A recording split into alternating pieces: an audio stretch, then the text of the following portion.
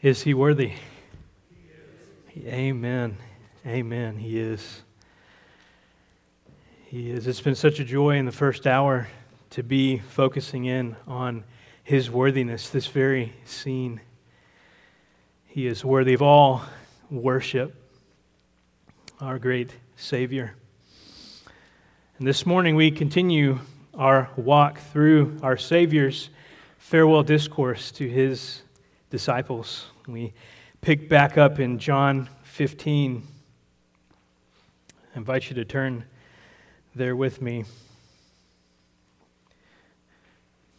Jesus and his disciples had left the upper room at the end of chapter 14.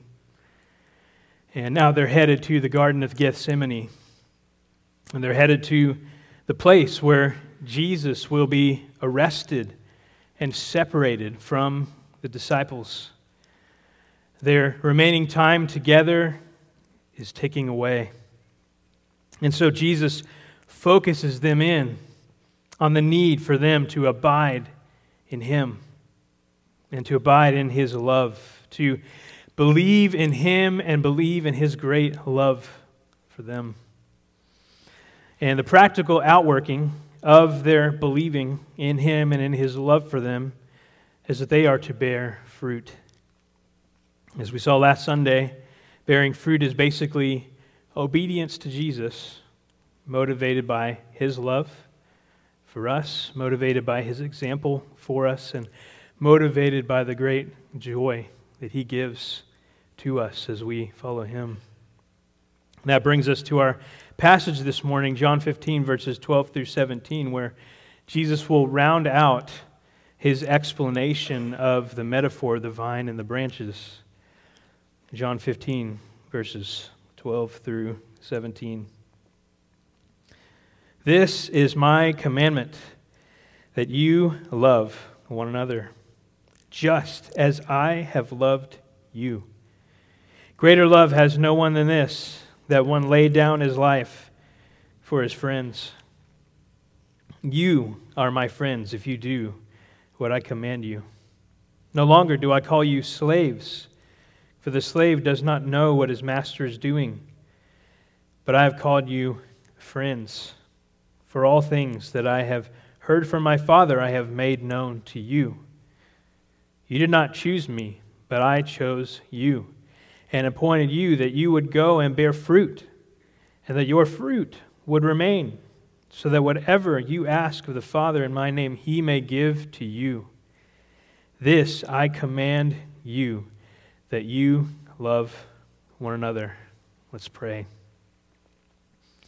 Heavenly Father, we thank you for your word, your truth. What a gift it is to us that you would give us heavenly truth in the Bible. And God, we ask that you would help us to understand these words before us. We pray that these words would abide in us and that much fruit would result in our lives from their work in us, that you might be glorified. We ask this in Jesus' name. Amen.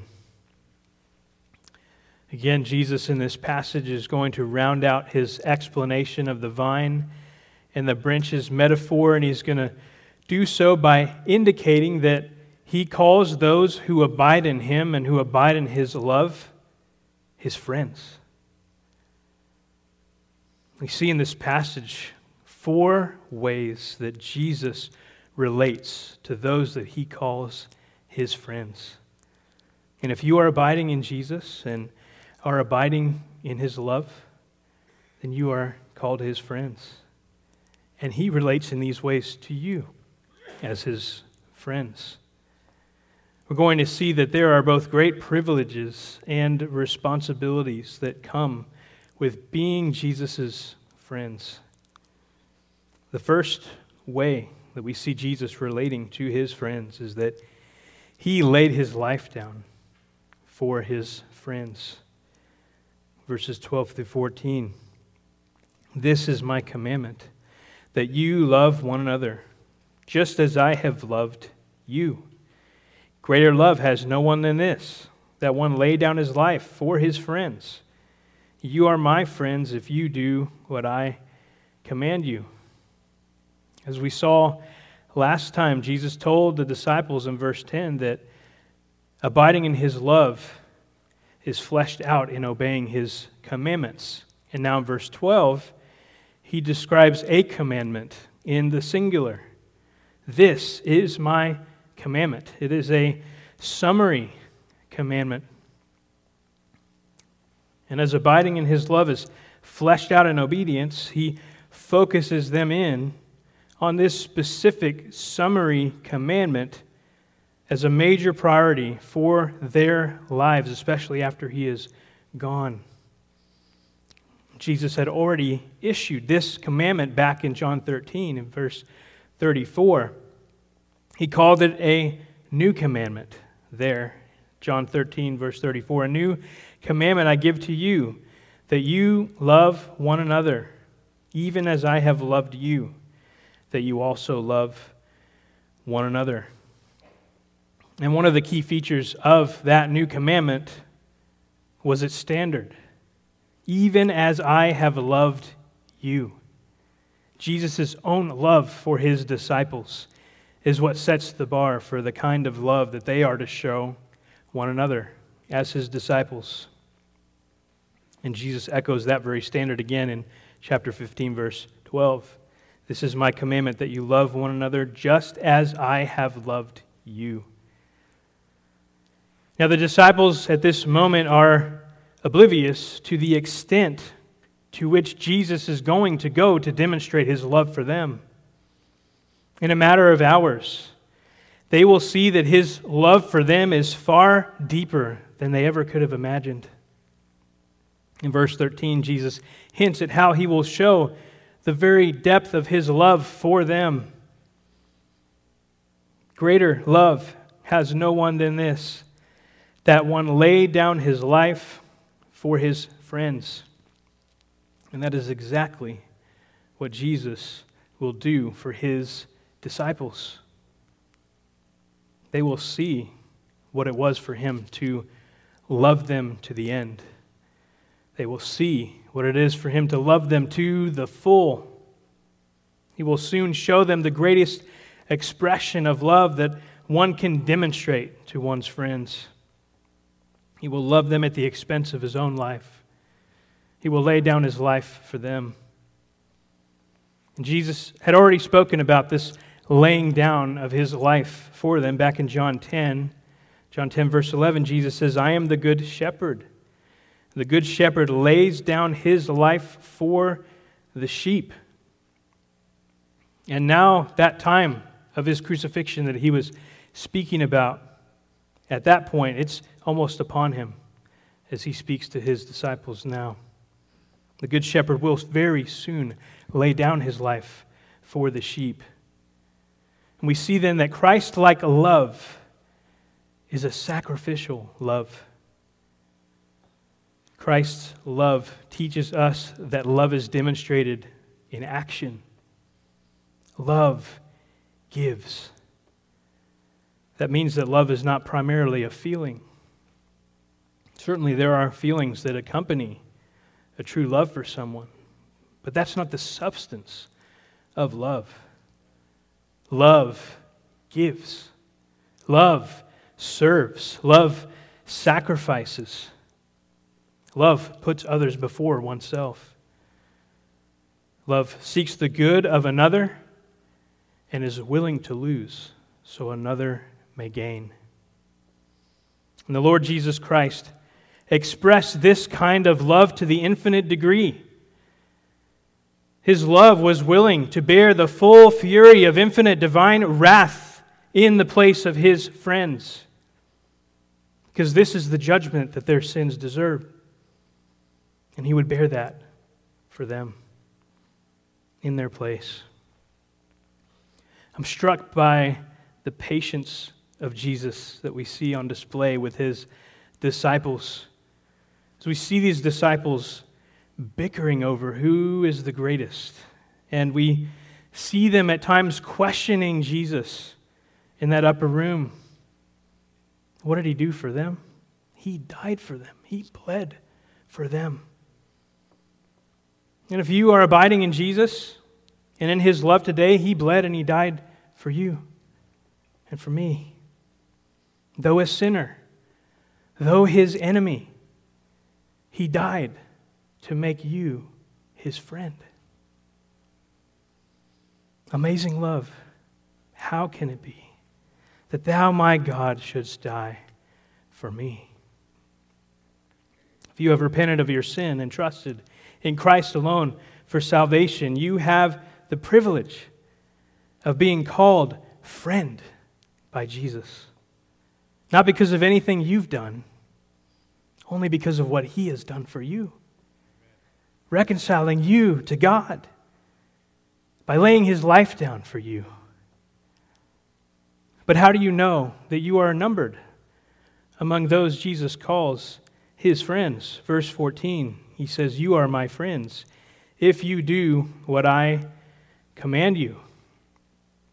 It's not as though you earn his friendship by your obedience to him, but rather obedience is the expected fruit that a life truly abiding in Jesus and abiding in his love will produce.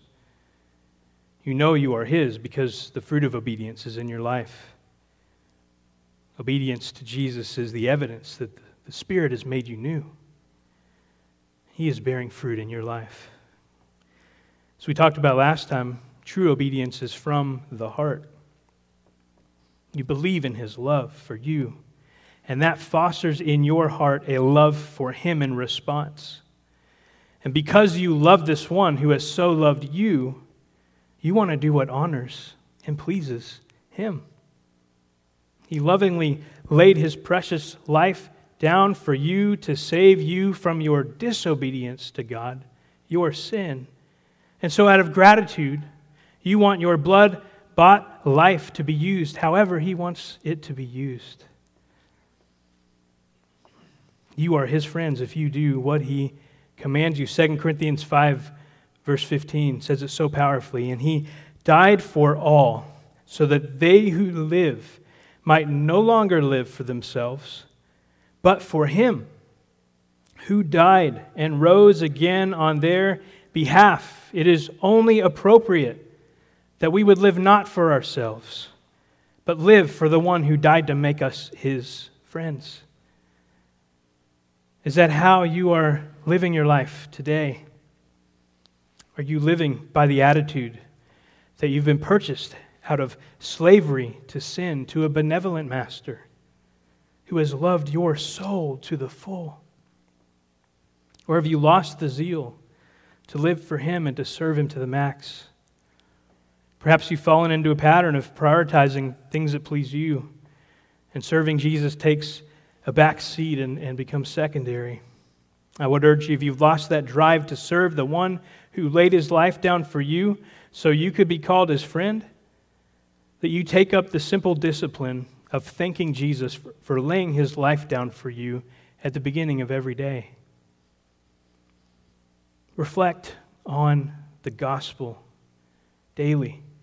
Remember what you've been saved from. Remember what it cost to save you from it. And ask the Lord to inflame your heart with his good news. Do this every day. Let it set the tone for your day. What Christ has done for you so that you could be called friend. It is a great privilege to be called his friend and to live your life for him who laid his life down for you. So the first way we see the Lord relating to his friends was that Jesus laid his life down for his friends. The second way that the Lord related to his friends that we see in this passage, it's in verse 15, is that Jesus revealed divine truth to his friends. "No longer do I call you slaves, for the slave does not know what his master is doing. But I have called you friends, for all things that I have heard from my Father, I have made known to you. No longer do I call you slaves. The picture of master and slave alone is not adequate to illustrate the full nature of the relationship between Jesus and his disciples. Jesus is not dismissing the master-slave obedience element of this relationship. He's just made that crystal clear in verse 14 that the nature of their friendship does not do away with their need to obey what he commands. Their obedience to him is in fact the very evidence of their friendship with him. And their obedience is the appropriate response to their side of that friendship. So this is not a buddy-buddy type of friendship. Jesus is not merely their peer. How many of your friends have said to you, "You're my friend if you do what I command you"? How many of your friends have you said that to? "You are my friend if you do whatever I command you." I imagine that would not go over so well. There is something unique about the nature of the friendship that Jesus has with his disciples. I believe Warren Wiersbe relates this really well. It's in the picture of being the friend of a king. Wiersbe says the friends of the king would be close to him and know his secrets, but they would also be subject to him and have to obey his commands. There is thus no conflict between being a friend and being a servant. So Jesus is not removing the master-slave element in that relationship. Rather, he's enhancing the relationship by adding to it the element of friendship. Look back at verse 15 to see what Jesus says he has added beyond the typical master-slave relationship. For the slave does not know what his master is doing. But I have called you friends, for all things that I have heard from my Father, I have made known to you. Masters typically assigned tasks that the slaves were responsible to execute, and slaves were not necessarily invited to be in the know concerning the broader scope of the master's plans. It was more of a business relationship. The master didn't bare his heart to them necessarily. He simply communicated enough to them to execute their tasks. They didn't necessarily know how their work was fitting into the bigger picture of accomplishing all that the master had planned and purposed. But Jesus revealed divine truth to his disciples. Jesus held nothing back from them that the Father had intended for them to know. In Matthew 13, Jesus talks about with his disciples that they were blessed because they had been given the ability to understand the mysteries of the kingdom.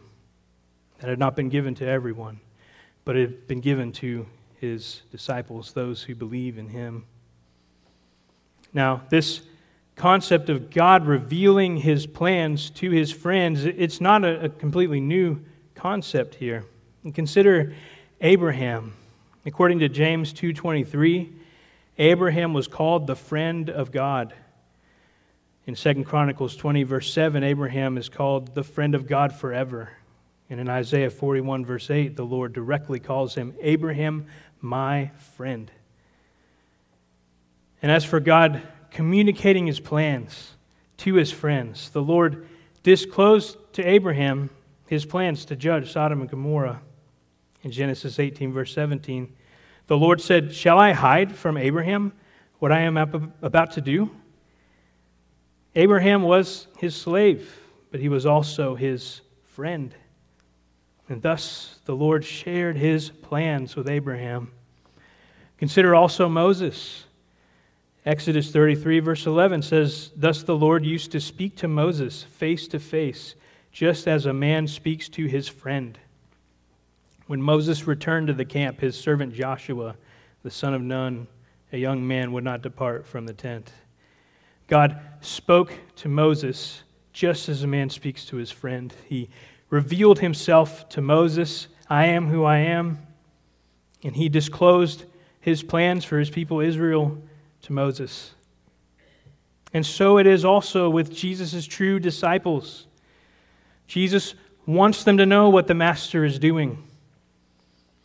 He invites them in to understand these things. He wants them to know all that the Father had given him to speak to them. The mysteries of the kingdom, the fact that there's a dwelling place in the Father's house for them, the fellowship of the Trinity that is coming to them when the Spirit is sent, the resources of heaven that will be available to them to bear much fruit and to accomplish the mission that Jesus would send them out on as his witnesses. All the various truths that Jesus had spoken to them that we recall the Spirit of truth was going to later bring to remembrance to them. These precious truths Jesus made known to his disciples. You understand how this works in friendship.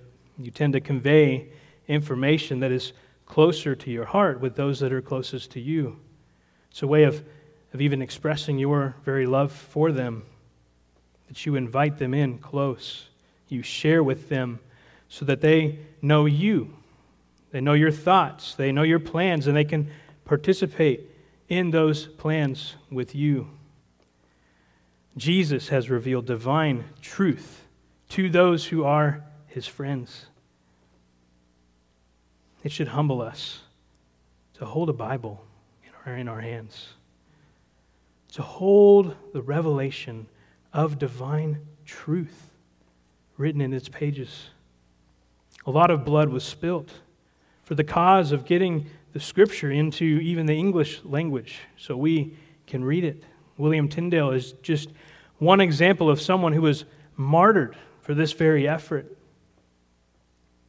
God didn't owe us the Bible. He didn't owe us the revelation of his divine truth. He didn't owe us access to the message of his gospel and his word by which he saves us and by which he continues to sanctify us. What a privilege it is that we've been invited to know the Lord, to know his plans as he has communicated them in his word. You must think about Bible reading and Bible study in this light. You must think of it as an invitation to come and to feast on the words that God has for his friends, for you, to know his nature, to know his character, to know his delights, to know his plans. The Bible is sufficient for all that pertains to life and godliness. It tells you how to be reconciled to God, and it tells you how to live in ways that are pleasing to God when you've been reconciled to him. Are you availing yourself of this opportunity to grow in knowing divine truth? Are you following the Psalm 1 pattern of meditating in his word day and night? I encourage you to December 31st. If you didn't already have a daily Bible reading plan, it's a good time to implement one, to keep yourself in the Word regularly. And I would tell you, even today, it's not too late to start if you're not on a plan to be in his Word, to treat the Word like the treasure that it is, divine truth he shares with his friends. He gives us his divine truth in his word for the renewal of our minds, to show himself and his plans to us. We must not neglect such a precious gift. Jesus laid his life down for his friends. He revealed divine truth to his friends, invited them in to understand what the Master is doing. And a third way that Jesus relates to his friends is that Jesus appointed his friends to bear lasting fruit. Verse 16, "You did not choose me, but I chose you, and appointed you that you would go and bear much fruit, and that your fruit would remain, so that whatever you ask of the Father in my name, he may give to you." If you are a friend of Jesus, you need to know that it's not because you chose to befriend him. He told the disciples plainly, "You didn't choose me, I chose you." I don't know that you could say that any more plainly than he did. You did not choose me, but I chose you. Jesus had already said something similar to the disciples previously in John 6 at the end of that chapter. He said, "Did I myself not choose you, the 12, and yet one of you is a devil?" Jesus had chosen that group to follow him, but he always knew that Judas was a false disciple among them and pointed it out even at that time, early on. But the rest of them were believing in him. They were true disciples. Jesus had sought them out, not the other way around. Typically, disciples would choose the master, choose the one that they want to follow, to learn from. But this scenario was quite different from that, and Jesus wanted it to be evident to the disciples, to make it clear. He said it more than once. You didn't choose me, but I chose you. We know from Ephesians 1, verse 4, that all true disciples of Jesus who are abiding in him and in his love and living in obedience to him, they've all been chosen in him before the foundation of the world, that they would be holy and blameless before him. We didn't pick him out as friend. He picked us out as friend. It's fascinating to see also that the same kind of thing is said about Abraham and Moses as well, the friends of God. They were chosen by God.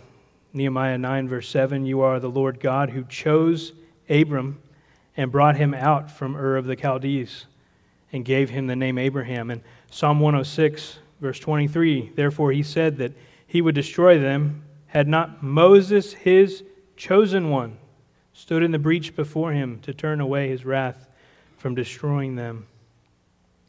Abraham, Moses, his slaves, chosen to be his friends before the foundation of the world. The Lord chose to redeem a people from sin and to become not only his slaves, but to be his friends.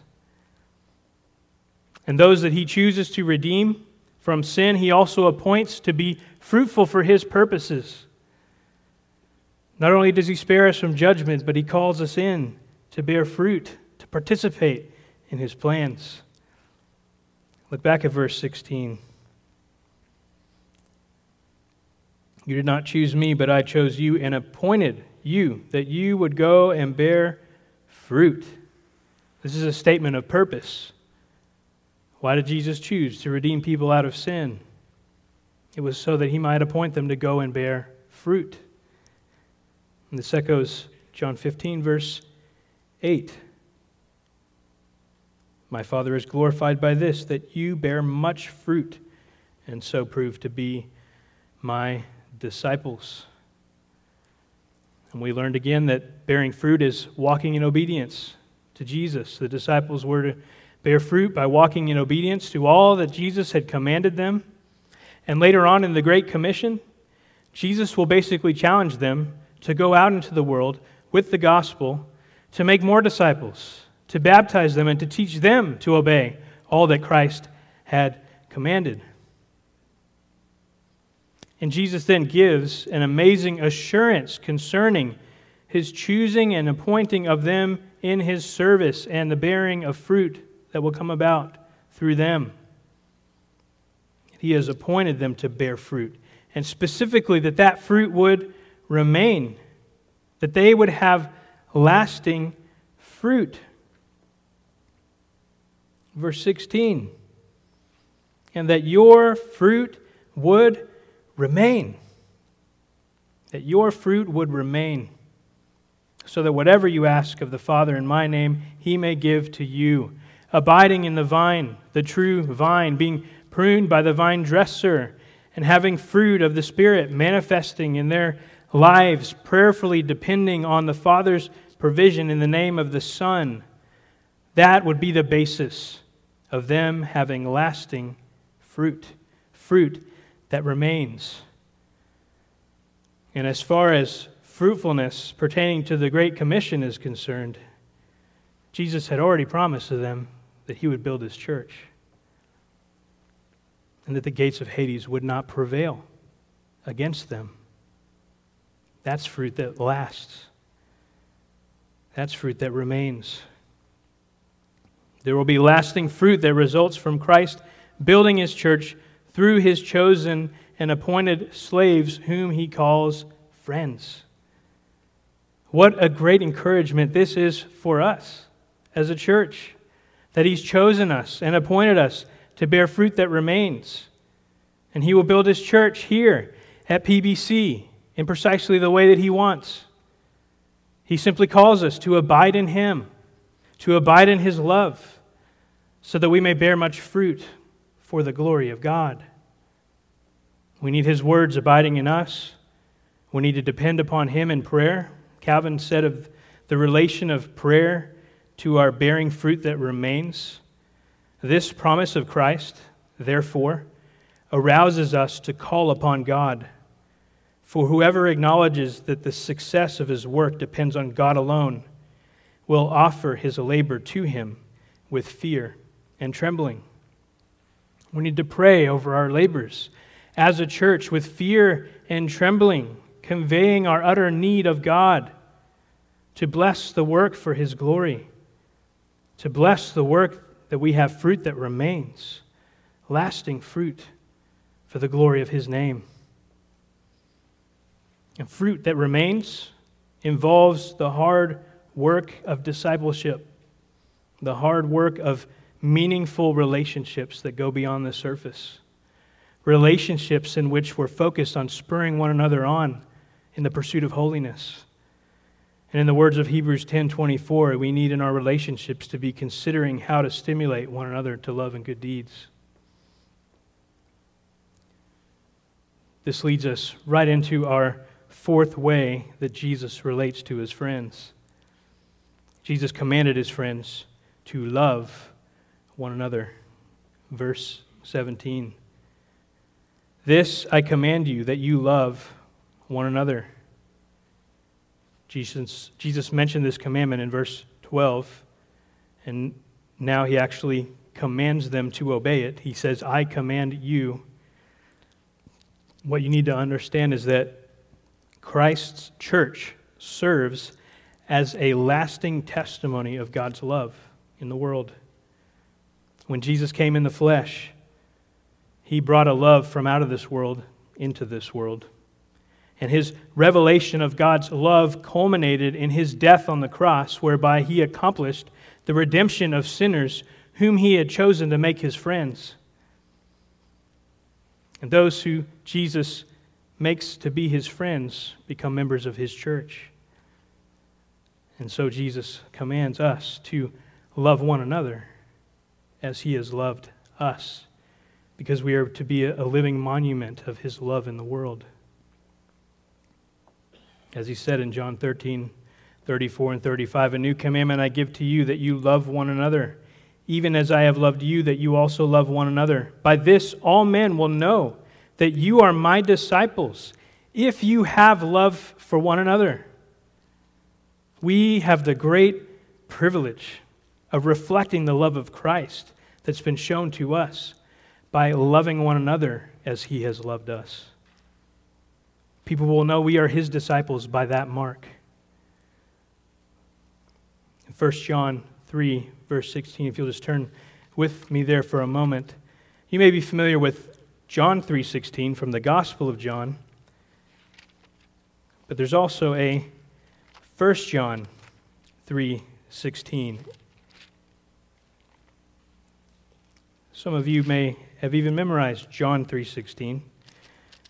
And I'll tell you that 1 John 3:16 is another one of those verses that so richly and succinctly summarizes glorious truth about God's love.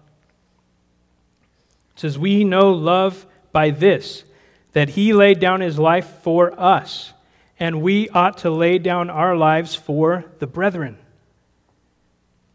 That pretty well sums up for us where our passage this morning has been driving. Our passage began with the command to love one another and ended with the command to love one another. And in between, we beheld the great love that our Savior has shown us. Only those who abide in His love can love as He loved. He laid down his life for us. And so, as a monument of that love in this world, we must lay our lives down for one another and so prove to be his disciples. It's a joy to know that so much goes on here behind the scenes in terms of you loving one another, people praying for one another, many relationships focused on spiritual growth and accountability, people volunteering to serve in ministries in all sorts of ways, people swiftly moving to help each other in times of need. Praise the Lord for his testimony of love in our midst. And let me challenge you, if you are disengaged from any of these, I would encourage you to get engaged in them. It is a great privilege to serve the Lord by serving your fellow believers for whom he died. And it is also a responsibility. He commands us to love one another as he has loved us. We are to lay down our lives for one another because that's what he did for us.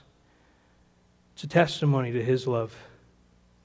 And people know we're his disciples by it. Are there people in the church family you struggle to love?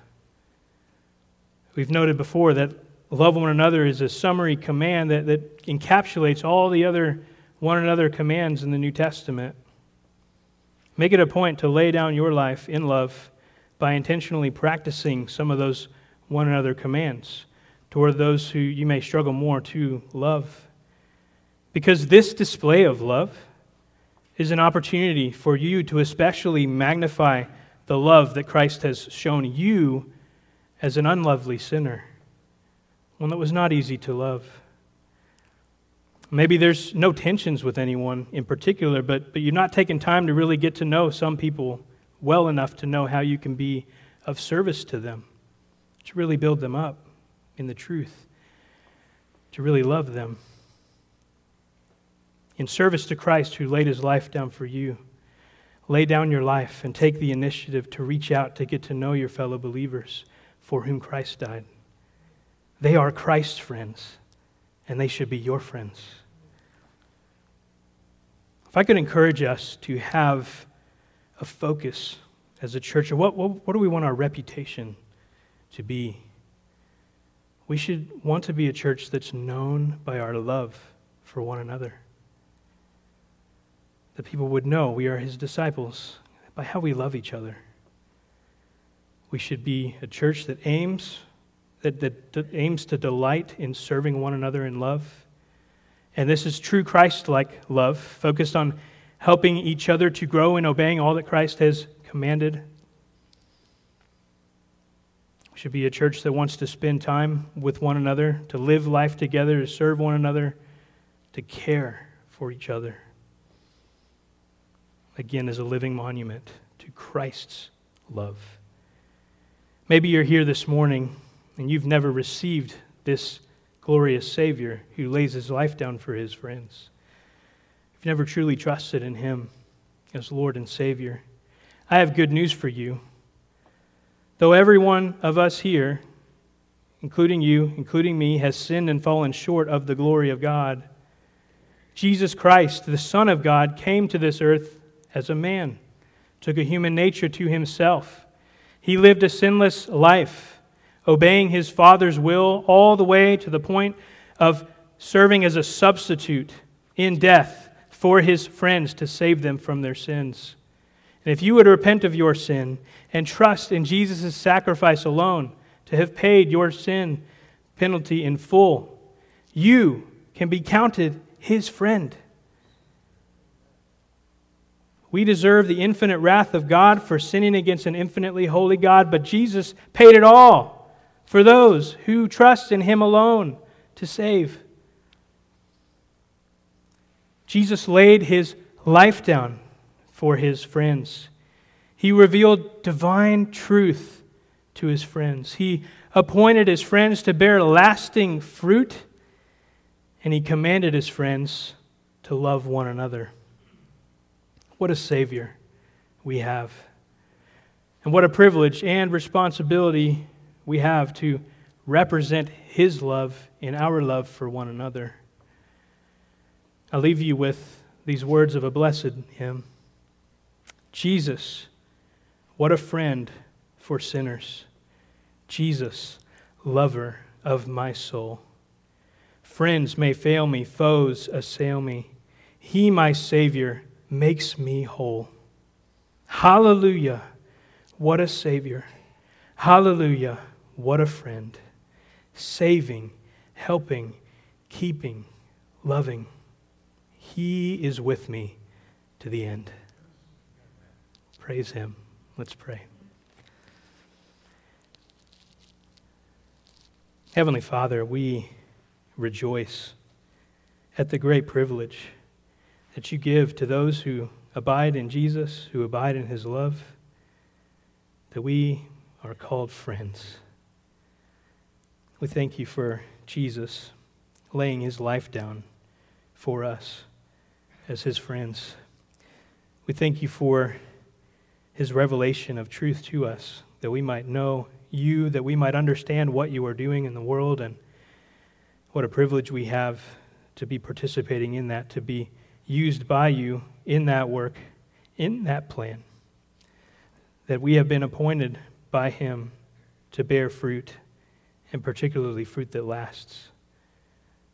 How encouraging that is to us. Christ builds His church. What a privilege it is to be used of Him in that work. And Jesus has commanded us to love one another. Help us, Lord. Help us to, as we see your love for us, Lord Jesus, help us to love one another with that same love. We thank you for it. We praise you for it. In Jesus' name, amen.